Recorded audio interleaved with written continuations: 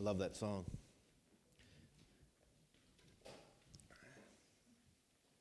You know, I was thinking as he was singing, I don't often think about the mansion. I do often think about being in heaven with our Lord Jesus Christ, but I can't say that I often think about the mansion or the streets of gold, really. But I do often think about being in the presence of Christ without any sin. Amen.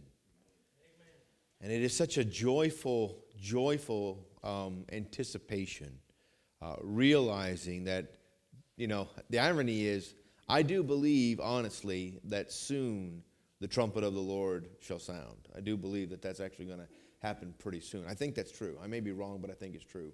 But what I'm realizing is at 53, whether it's going to happen soon that everybody's going to leave or not, it won't be that much longer and I'll get to leave. Amen? And it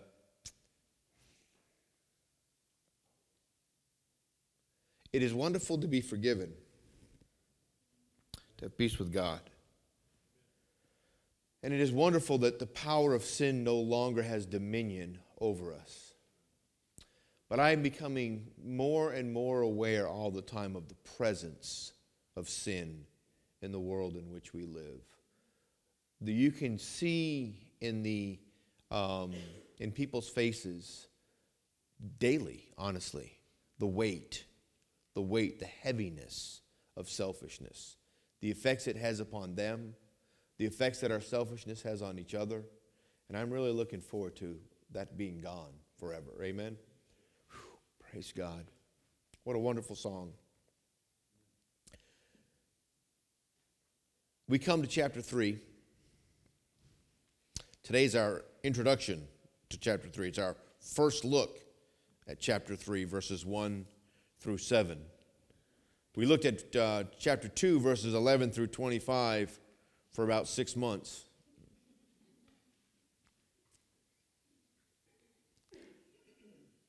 I want you to notice the word likewise. Take the word likewise. Now, the word likewise tells us that it would be appropriate that we would establish the context. The context in this book, how does this likewise fit in? In other words, now please, everybody look up here for just a moment. The Word of God is inspired, okay? What we have in our English in front of us is an accurate translation of the very Word of God. The very Word of God wasn't written originally in English, but it has been providentially, accurately translated so that we can have the Word of God in English. But the paragraph marks and the verse marks were added so that we could talk intelligently about the Bible. Do you understand what I mean when I say that? In other words, when I said today, open your Bibles, please, to 1 Peter chapter 3, you were all able to open to the exact same place in your Bible. If there were no chapter divisions and verse divisions, I would have said this. Open your Bible to 1 Peter and keep glancing with your finger until you come to the following set of words. And that's how you would have had to find where we are in 1 Peter. So, but having said that, likewise makes it very clear that this is not the beginning of something that isn't going on already. Yes? Everybody understand that? So what I'd like to do this morning specifically is to bring us into chapter 3 by taking us through chapter 1 and 2 and into 3 and see how this flows together. Now notice this, if you will. Go back to chapter 1. I'm not going to make almost any comments. I'm just going to read. But I need you to hear this. Please pay attention, follow along, because you're going to notice the context for yourself. Peter, an apostle of Jesus Christ, to the strangers scattered throughout Pontus, Galatia, Cappadocia, Asia, Bithynia, elect, according to the foreknowledge of God the Father, through sanctification of the Spirit, unto obedience and sprinkling of the blood of Jesus Christ, grace unto you and peace be multiplied. Blessed be the God and Father of our Lord Jesus Christ, which according to his abundant mercy hath begotten us again unto a lively hope by the resurrection of Jesus Christ from the dead, to an inheritance incorruptible and undefiled, and that fadeth not away, reserved in heaven for you, who are kept by the power of God through faith unto salvation, ready to be revealed at the last time, wherein ye greatly rejoice, though now for a season, if need be, ye are in heaviness through manifold temptations, that the trial of your faith, being much more precious than of gold which perisheth, though it be tried with fire, might be found unto praise and honor and glory at the appearing of Jesus Christ, whom having not seen you love, in whom, though now you see him not, yet believing ye rejoice with joy unspeakable and full of glory, receiving the end of your faith, even the salvation of your souls. So we see here at the very beginning that this is being written to those who realize, who know, who believe that Jesus is the Christ, that they recognize that Christ has come to live and to die, to pay for their sins, to be resurrected, and to rule and reign now in our lives by sending forth the powerful Holy Spirit of God into our lives, making us into the men and women that he would have us to be by his power instead of by our power, causing us, even though we live in this present evil world, even though we have to go through heaviness while we're here, to be able to live a life of rejoicing with joy unspeakable and full of glory in our Lord Jesus constantly now. Amen. That's it. Very, very clearly. Then, starting here, he begins to talk about while you're here. How is it that we live? How shall we live as the children of God now? And then he begins to talk to us about this. What it looks like, the trials that we would go through, the difficulties that we would find in our lives. Now again, realizing this, remembering we are in the 1 Peter, which is one of the general epistles, which are the parts of which is the part of your Bible that proves what do you really have. What do you really have? There are many professing believers in the world today, but many, perhaps even most of them, are not really born again. And here's the thing, it's one thing to go to church.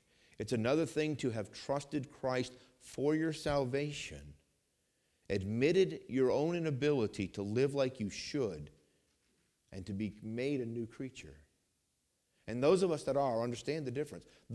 Everyone here that's really born again, everyone here that really is a new creature has spent some time in the energy that we had before we were saved, trying to do right before God and each other in our own strength, and realize how horribly we still fail when we do that. We all recognize, not only clearly, but painfully, what Romans chapter 7 is all about. The good that I would, I don't. The evil that I wouldn't, I still do. If left to myself, no matter how hard I try, I cannot live a Christ-like life. But because I am a new creature, if I will walk after the Spirit instead of after the flesh, God has the power to make me the man or woman or young person that he would have me to be. And that's why we praise him. That's why we rejoice in him with joy unspeakable and full of glory. Why? Because he is able. And our testimony is he is able. And we are witnesses unto him. Yes, we are living a life recognizing that all I want to glory in is the goodness and greatness of my Lord Jesus Christ. It's all I want to glory in. I don't want to glory in my church. I don't want to glory in my preacher. I don't want to glory in my doctrine. I just want to glory in the Lord Jesus Christ. Now, I want to live as God would have me to live. I do want to live that way. And I hope you do. I expect that you do also. But recognize this book is telling us if you don't trust Christ, then the trial of your faith is going to prove that the faith that you have is fleshly faith. And fleshly faith can't work. It just can't. It will be overcome. So now, we're not going to go through everything all the way through. I want to go now to verse 11 of chapter 2. Dearly beloved, what I want to do is set the context. I want to set the immediate context for the likewise in chapter 3. If you want to take notes on this or put marks in your Bible, what is being said to us in chapter 3, verse 1, begins in chapter 2, verse 11 with dearly beloved. And it's going to go all the way through the end of chapter 3. That's what's going to happen. Now, what you'll notice is this. In chapter 3, verse 8, go down to chapter 3, verse 8. John didn't read it, but I want you to see a word. Anybody see the word that begins chapter 3, verse 8? What's that word? Finally. Now, either Peter didn't really learn how to preach, or he doesn't know how to use the word finally, right? Now, how many people have ever been at a church and heard the preacher preach and have him say, and lastly, or and finally, and there'd be like 30 or 40 minutes still left to the message? Anybody ever? I try not to do that. Mrs. Murphy said to me one day, Mrs. Murphy, a wonderful, godly woman, a saint here at the church, who was a very great help to me. She was an older woman when I got here.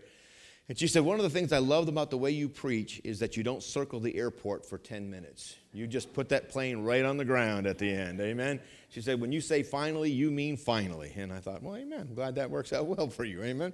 So he says finally. The reason that I point this out is this finally is the conclusion. Again, it doesn't really end until you get to the end of verse 22 of chapter 3, but it all runs from verse 11 of chapter 2 all the way through to the end of chapter 3. This is one lesson that's being shown to us, one thing that's being shown to us. So now, in order to get into chapter 3, verse 1, let's go back and read a little bit of chapter 2, beginning in verse 11. Again, we've read it for many, many weeks, but I want you to hear it in context, lest you think that chapter 3 is simply going to begin something new for us. Dearly beloved, this is chapter 2, verse 11. I beseech you as strangers and pilgrims, which, by the way, we heard in chapter 1, right? Abstain from fleshly lust, which we just talked about. If you're really a new creature, then the flesh should not have rule in your life. If you're not a new creature, then all you've got is religious effort in your flesh, and it will fail. But if you are, hear me, please hear me, if you are a new creature, then you have the power of God in you to overcome your own flesh, and praise God for that. You will get no glory for the good things in your life, but that's because you can't produce the good things that need to be produced in your life. And if you're humble and glad, if you care more about others than you do about yourself, then all you really care about is, Lord, make me the kind of person that is a help to those that need help. Amen? And you're glad that God gets all the glory and they get all the good. Why would I care? I get the benefit of salvation. I get the benefit of being involved in these wonderful things that God is doing in somebody else's life that I have no business being a help to anyway. Amen? Dearly beloved, I beseech you as strangers, as pilgrims, abstain from fleshly lust, which war against the soul. Having your conversation honest among the Gentiles, that whereas they speak of you as evildoers, they may by your good works, which they shall behold, glorify God in the day of visitation. Now, starting in verse 13. So here's what he's saying. You're going to be living in a world where people may say terrible things about the fact that you even believe that there is a God. And certainly that you believe this old religion of this Jesus guy who lived in Nazareth and who claims to have lived a perfect life. We say he lived a perfect life. Just being involved in religion gets you in a lot of trouble in America nowadays. You understand? But if Christ is in you, this is what he's saying. If Christ is in you, the one that you rejoice in with joy unspeakable and full of glory can be visible in your daily life. Now he's going to talk about that daily life. It starts in verse 13. The word submit here in verse 13. Put a little star there if you want, somehow to mark this. Go to verse 18. Servants, be subject. Mark that. Likewise, ye wives in chapter 3, verse 1. Likewise, ye husbands in chapter 3, verse 7. And then finally in chapter 3, verse 8. What he's showing is this, and he's giving us levels of submission, levels of coming outside of yourself and being able to live at these different levels to the glory of God, to the good of others, instead of defending yourself and insisting on what you want. The first one is in chapter 2, verse 13. It says, submit yourselves to every ordinance of man for the Lord's sake. So you know what that means? This is what it means. When you're driving down the interstate and the sign has a speed limit on it, you're supposed to do what? A, follow the speed limit. B, be willing to get the ticket nicely if you don't follow the speed limit. Or C, go the flow of traffic and not worry about getting a speed limit. Or D, all of the above. You decide which one of those is appropriate. The point is this: we are supposed to live lawful lives in the government as the government is over us. We're not going to go and look at all of this. It says that though, right? It says whether it be to the king as supreme or under governors. So the idea is this: we live in a society, and God intends Christians. Here's what I heard when I was in China. Okay, when I was in Lijiang. Lijiang is a small city in China, and a small city in China. I don't remember the number. It's millions and millions of people, right? Because that's how it is in China. So this small city in China has learned this: that where there are Christians in China, it is profitable for the civil area that they find themselves. Do you know what I mean by that? What I mean is this: where there are Christians in China, it is good for the community because they are better citizens than atheists. They are better citizens than Buddhists. They are better citizens because they love the people around them and they obey the laws. Do you see? This is what this is saying. If we are who God would have us to be, then we should be able to live lovingly in the community in which we live. If you live we live in the Hampton Roads area. I would imagine almost everybody here, unless you came up from North Carolina, lives in the Hampton Roads area, one of the 7 cities in the area. Probably most of us live there. So you live either Norfolk, Chesapeake, Portsmouth, Virginia Beach, Suffolk, that type of a thing. So we live in this area. And while we live here in this area, listen, hear me, it should be good for the people in this area that we live here. That's what God is saying. Then the next one goes on in verse 18 of chapter 2. Servants, be subject to your masters with all fear. Now, not only to the good and gentle, but also to the froward. So now we go to work. First, we just live in the community in which we live, and now we go to work, right? And I mentioned this before, that almost all of us have someone else that we would, now we don't call them master. How many of you, wherever you work, have a boss that you see regularly? Raise your hand if you have a boss that you, nice and high, just so I can get almost everybody, okay? How many of you call your boss master? Raise your hand up really high again if you call your boss master. And two teenage boys. Girls, don't, just stay away from teenage boys. They're just lunatics, okay? You know what I'm saying? I mean, you should marry them when they get to be 40, probably. You know what I'm saying? Because, anyway, we'll just leave that there. I'm sorry, I lost my train of thought.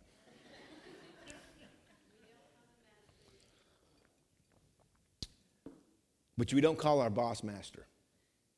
But that is still what's before us here. What's before us here is this: you go to work and you're the servant. And it says be subject. The idea of being subject is the same idea of submission in verse 13. In fact, it's the same idea over and over and over and over at every single level that we're going to look at. That's what God wants us to understand. Listen, here's what it comes. Look up here. Don't be selfish in the community in which you live. Don't be selfish when you go to work. That's what God is saying. You say, but you don't work where I work. And what this passage is clearly saying is, it doesn't matter where you work. Be a good employee wherever you work. You say, well, I have a terrible boss. This passage specifically was written to cover those circumstances. Do you understand? Now listen, what is the point? Because what the people that you work with need more than a good boss is someone who can walk in the light where they work. Someone who can walk in love where they work. Someone who can be at peace where they work, no matter what the circumstances are like where they work. The same thing is true in society. What do the college campuses of America need? What do the workforces of America need? What do the communities of America need? And the answer is someone who can walk in the light, someone who can walk in love, someone who can rejoice with joy unspeakable and full of glory, even when things are terrible all around them. Amen? This is what this passage is telling us. Now that's all the way from chapter 2, verse 18, all the way to the end of this chapter. These things are said. And it's going to give us the example of our Lord Jesus Christ being in terrible, terrible circumstances and yet loving everybody while he's in those terrible, terrible circumstances. Amen? But listen, now hear me. But what's worse than living in perhaps a difficult community or going to work in a difficult place? What's harder than that? And here's the answer. Going home to his difficult situation. And that's what God is addressing. Now, let me say this. What I want you to notice in chapter 3, verses 1 through 7, is that God is speaking to those who are married, specifically to unsaved spouses.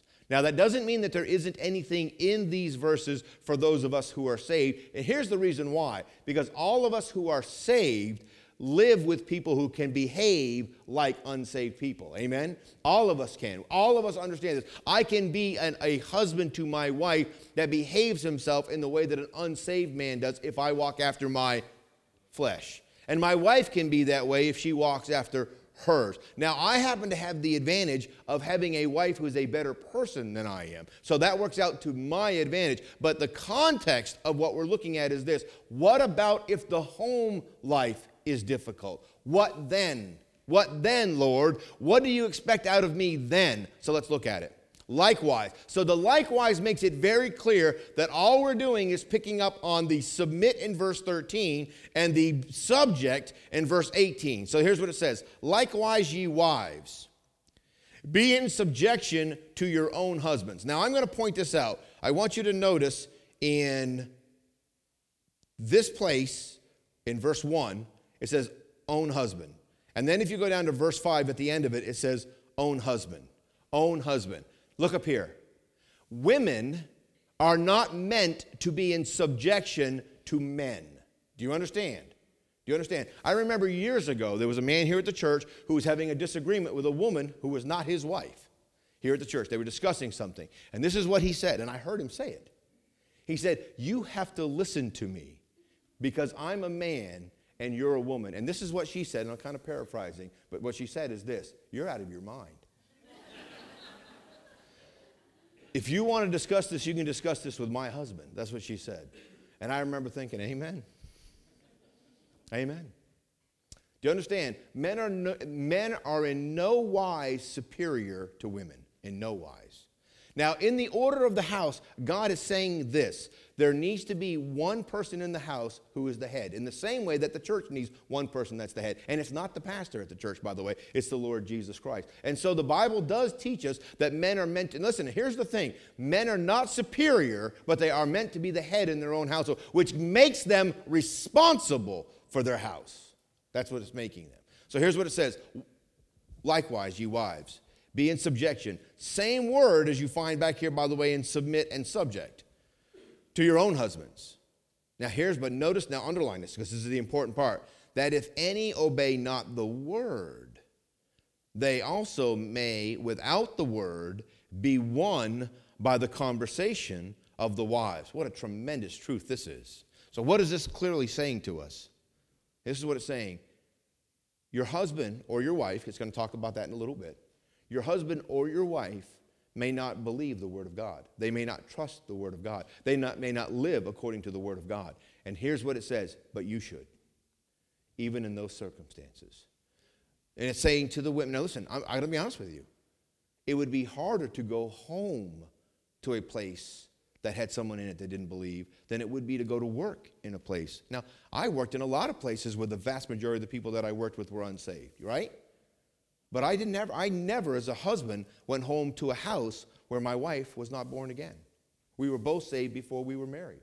And so I do not know everything that's being spoken about in practice. In other words, I did not have to live like this during my marriage. But what this is clearly telling us is this.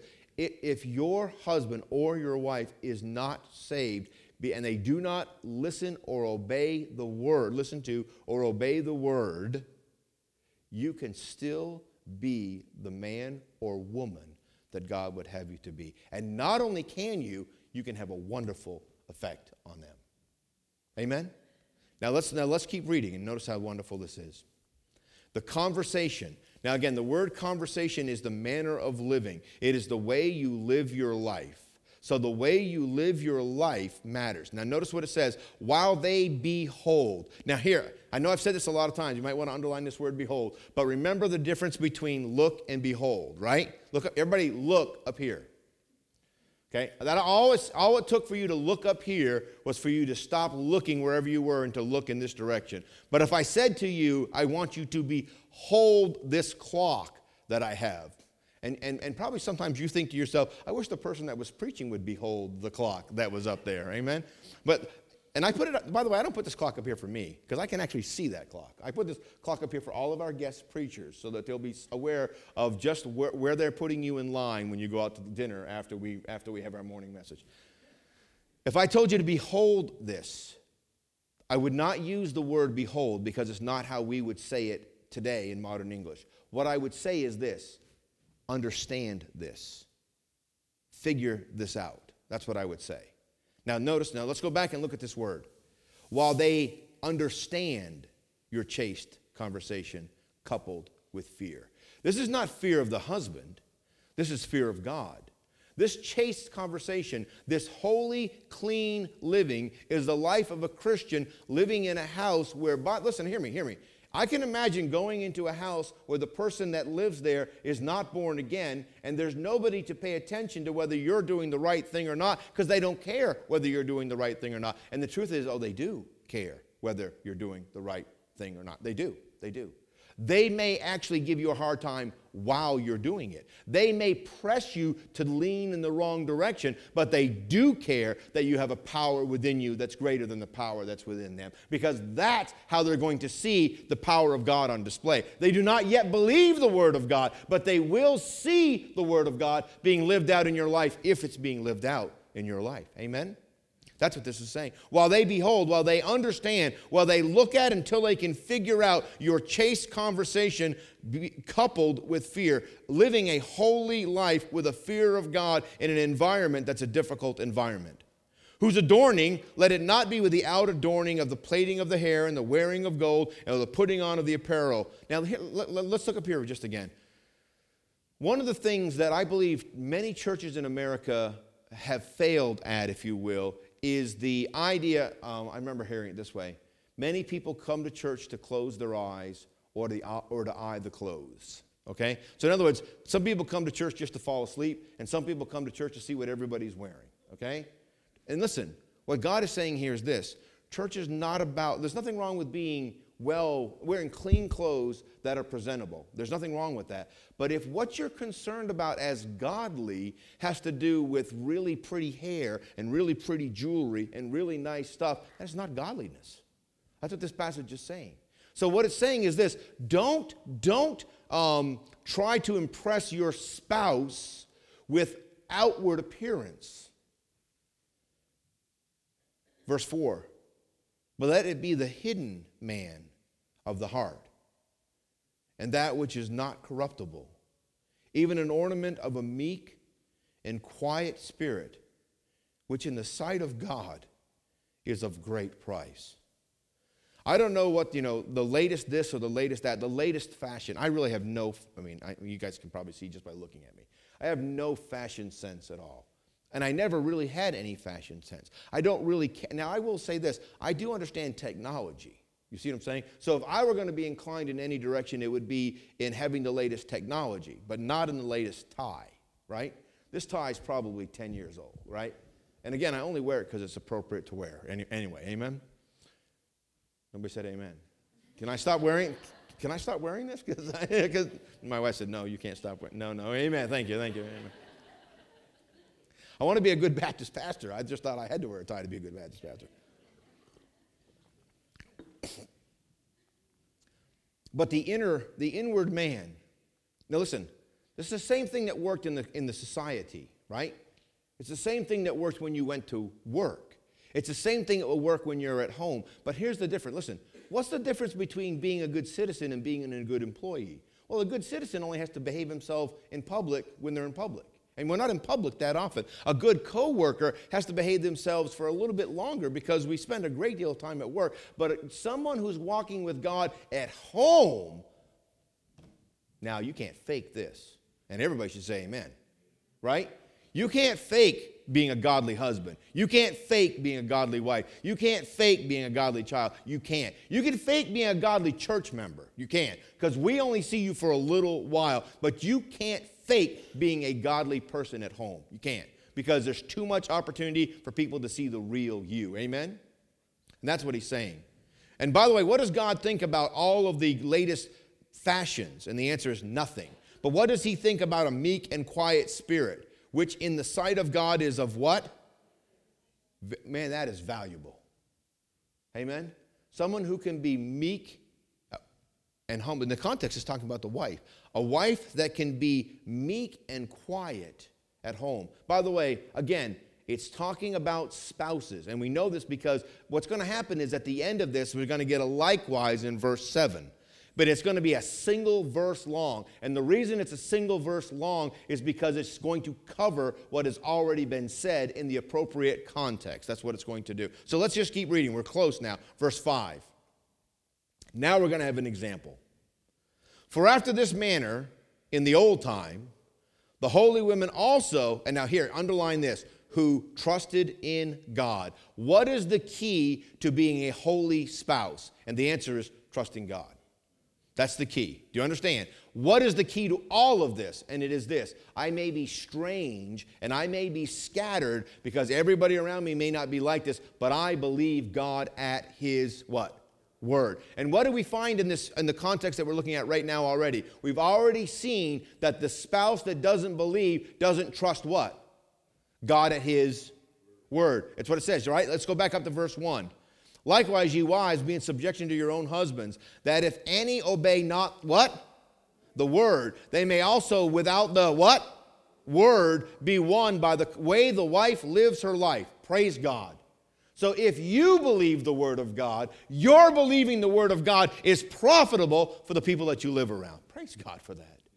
This is tremendous, is this not? I mean, we have some of us know people that are not our husband or our wife. They might be an extended family member or even just an adult-aged child of our own house who does not walk with God. Well, you just keep walking with God. And if anything will help them, that will help them.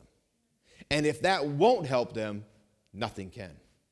This is what I say as a pastor all the time when I counsel. If I can't give you the word of God to help you, I have nothing else to help you with. And here's why. Because nothing else can help you. Do you understand? It's not that I have given my life to studying the word of God because it's the only thing I ever wanted to study. Why bother to study any book? I'll just study this one. If that won't help, go someplace else. That's not the point. There's nothing else that can help you. It's only God through his word that can help us anyway.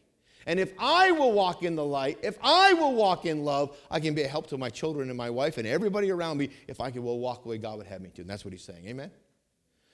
Now, so the old women who trusted in God adorned themselves what? With a meek and quiet spirit, being in subject to their own husbands. And then we come to verse 6, and we're almost done.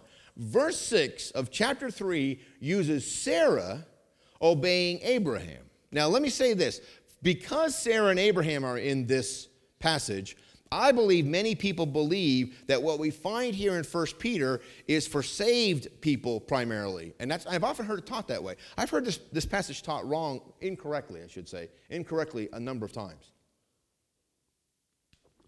This passage is not dealing with the husband and wife relationship in the same way that the church epistles dealt with the husband and wife relationship. This is dealing with the husbands and wives where one of them does not believe the word of God. That's what it's dealing with. It's very clear that that's what's going on. And yet, it's going to use Sarah and Abraham. Why? I'm going to tell you why. Because Abraham, at a time of unbelief, is going to go down into Egypt. Yes? Yes? Anybody remember this time? And as he's going down into Egypt, he's going to notice that his wife is getting many, many looks from the men in Egypt. Yes?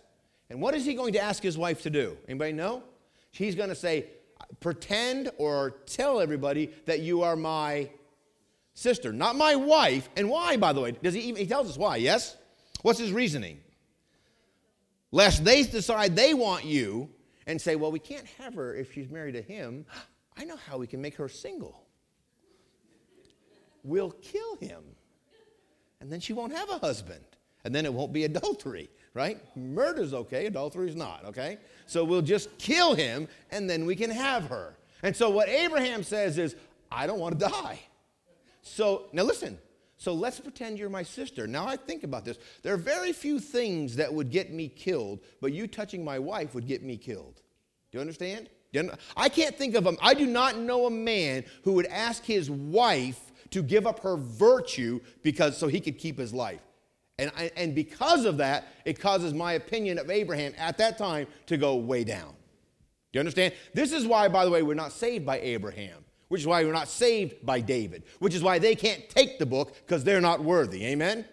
Because they are men and they have failed. Abraham failed. And by the way, he is the father of the faithful. Abraham is. But he failed. David is a man after God's own heart, but he failed. Do you understand? But being faithful and having a heart that God wants you to have doesn't make you perfect. The blood of Jesus Christ makes you perfect.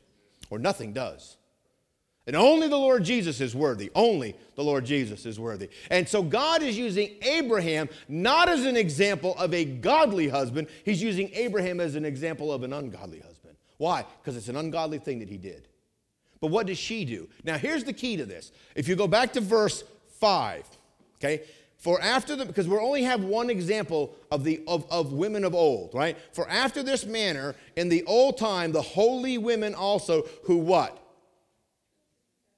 Here, look at here. Listen to me. Trust in God, obey your husband. Here's what I believe happens. Sarah, I need you to pretend that you're my sister so that they don't kill me. And here's what I believe she said. Well, she does say it. You can go back and look at it. I will. And here's what I believe she does. Lord, my husband's making a mistake. And I need you to take care of me. Do you understand? And I believe that God took care of Sarah when Abraham didn't take care of Sarah. Do you understand? Do you understand? This is really, listen, this is critically important.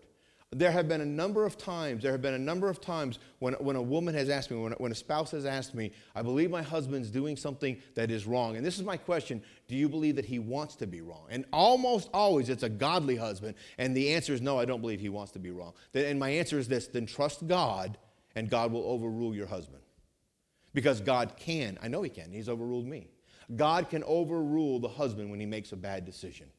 It isn't about trusting Abraham. She called Abraham Lord. In other words, honey, I am your wife and I will be submissive in this relationship, but I can't trust that you're doing the right thing right now, so I'll trust that God will overrule in this thing right now. Amen?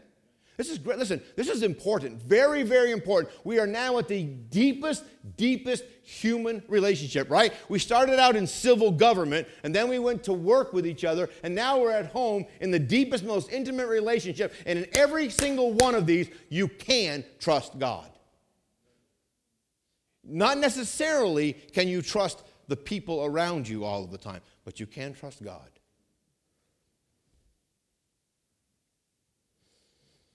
Even as Sarah obeyed Abraham, calling him Lord, whose daughters ye are, as long as ye do well and are not afraid with any amazement. And now, by the way, here's the remarkable thing. We have a fear. Go back up to verse 2. There's a fear in verse 2, a fear of God. A fear of God in verse 2 will keep. Now, here, look up here. And I'm going to be honest with you. This is probably going to be the most convicting part of this to every woman here. It says, if you're not afraid with any amazement. And this is what this means. If you're not anxious during really difficult situations that come up fast. And how many women here would say I failed in that situation? Anybody want to raise their hand for that? Go ahead. Yeah. How many men in here want to say that they failed in that situation, right? You just find out this terrible news at home, and you go home and you tell your wife this. Don't worry, honey. It's going to be fine. Now listen, you might even have said that, but this was the expression on your face when you said it. Don't worry, honey. It's going to be fine. I'm going to find a new job. You know what I'm saying? Right? What God is saying is this. If you're really, and I'm going to use Brother Ronnie Jacobs because he's the one that said it. How many times has he said it? And that is he used to be up all night long trusting God, right? And if you're up all night long trusting God, you're not trusting God. Do you understand? What God wants us to do is to trust him and to go to sleep. So here's the remarkable thing. At the very end, God shows the most difficult circumstance. The most difficult circumstance isn't just that your husband isn't a godly husband. It's when something tragic is happening and you don't have a godly husband. That's what he's saying. If something really tragic is happening and you can't rely on your spouse at all, God is saying, don't worry, I've got it. Don't worry, I've got it. I can fix this. I will fix this. In fact, I brought it. And I brought it, listen, not for you to fail. I brought it for you, for them, for your unsaved spouse, for your untrusting spouse to be able to see that in this terrible, terrible circumstance, you can trust me. And you have the opportunity to trust God during that time and to make won by the conversation of the wife. What conversation? Coming home to a lousy husband and not being amazed during a difficult time. That's an amazing thing, isn't it? Honestly, isn't this a remarkable truth? Yes or no? Now remember, what is the point of 1 Peter? What is the point of 1 Peter? And this is the point. What do you really have there? What do you really have there?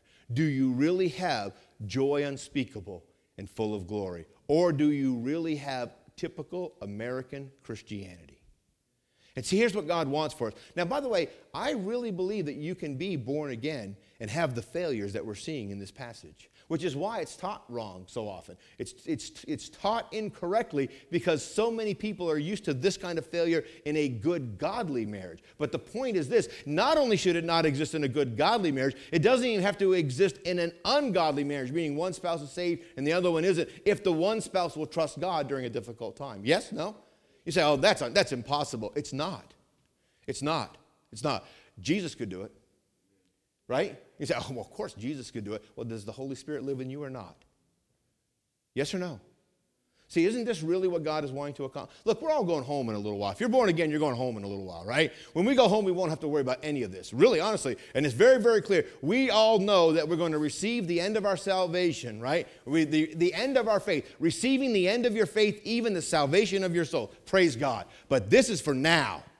And listen, I know I've said this a lot, but what does my extended family has been hurt horribly by my failure. Horribly. My immediate family has been hurt horribly. This church has been hurt horribly by my failure. But here's what I've come to understand, really in the last 5 years, it doesn't have to be that way. It doesn't have to be that way. It really doesn't have to be that way. Why? Because Jesus is better than that. Because Jesus is more powerful than that. He really is. The Holy Spirit does live within me, praise God. I know He does, and so do you if you're born again. He lives within me. He has the power to do something I don't have the power to do. Listen, when the amazement comes, when the tragic situation comes, is the Holy Ghost anxious? Not even a little bit. So why am I? And here's why. Because I'm obviously not walking after the Spirit, right? I got to be walking after the flesh, yes, right? If the Holy Spirit is not amazed in this tragic situation, and I am, something's wrong, but not with Him. Something's obviously wrong with who? Well, you guys got quiet. I'm telling you, everybody's feet are off the ground at this point, aren't they, right? Right? Your toes are just really, listen, God wants us to have victory in our lives. Some of you have unsaved loved ones. Some of you have unsaved spouses. And what God wants to say is this, I have the power to make your life so remarkably different they can see this. And it may not be your spouse. It may be an extended family member that God wants to do this in their life. But who's going to do it? He is. And how did it happen in Sarah's life? She trusted, what's it say? The passage told us. She trusted God. Not Sarah, not Abraham, God. We need to start trusting God. Yes? No matter what the circumstances are. And by the way, let me say this. Don't just trust God. Talk to Him. Talk to Him about it. Some of us haven't spent enough time talking to God about the difficult thing in our life. We have talked at God. Yes? You understand the difference? Talking at God is this. God, I need you to fix this. God, I need you to fix this. That's not the same thing as talking to Him about it. That's what God wants to do in our life. Now, let's be done. We're almost done. And then you get to chapter 3, verse 7. Likewise, ye husbands, dwell with them, meaning an unsaved wife, according to knowledge. Remember, likewise. The same thing is still going on. This intimate relationship, husband and wife relationship, there are wives living with unsaved husbands. There are husbands living with unsaved wives. And he says, if you are a husband living with an unsaved wife, dwell with them according to knowledge, giving honor unto the wife as unto the weaker vessel, as being heirs together of the grace of life, that your prayers be not hindered. And this is a tremendous truth. God would have all of us not to have our prayer life hindered through the unbelief. If you regard iniquity in your heart, he will not hear you. If you are not going to believe God, don't pray. And yet you must pray. So let me say this. I'm going to out a lot of people that I've heard pray privately. This is what I hear a lot when I hear people pray. When I say privately, I mean just a few of us together. And this is it. Lord, I need to ask you something that I know I don't trust you for. Anybody ever been there? No, I think, go ahead. I know some of you have. Some of you need to raise your hand because you've done it in front of me.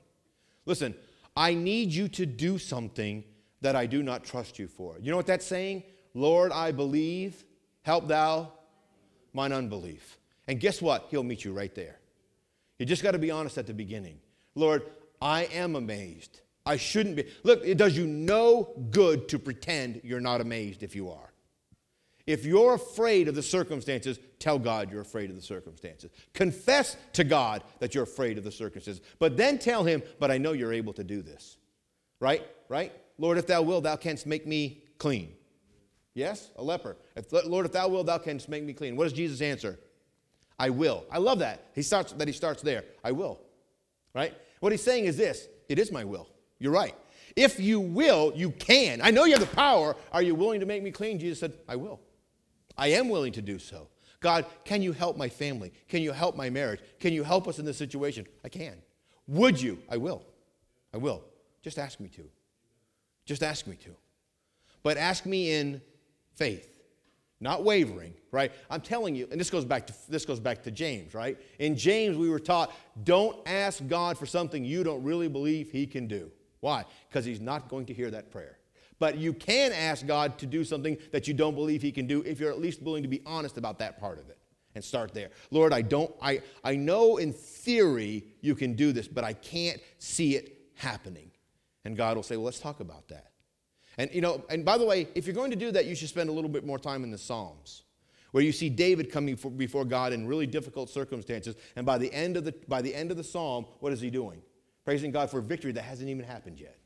Right? And listen, we're not talking about, the power of positive thinking. We're talking about the fact that he suddenly became aware of the person that he was talking to. And he said, wait, you can do this. What am I worried about, right? You can do this. You can do this. I can't do it. We can't do it. God can do it. This is what he's saying to us. We'll pick this up next week. Father, thank you. Thank you for this wonderful, wonderful truth, Lord. I thank you that you've brought us to this deep, deep relationship, Lord, in our lives. And you have shown us through your word today that you are able to use trusting you to the benefit of those that we love, even if they don't yet trust you. Lord, I ask you that you would bless each and every one of us. Lord, that we would be honest with you about this. Lord, I'm aware right now that I believe there are some here this morning that you really want to speak to concerning this. And Lord, I ask you that you would use this time, Lord, here in just a moment. You're going to actually give an invitation. Lord, I believe there are people that you want to give victory to today concerning this, that probably need to talk to you about not trusting you. And Lord, I know that you want to do this. I thank you and I praise you in Jesus' name.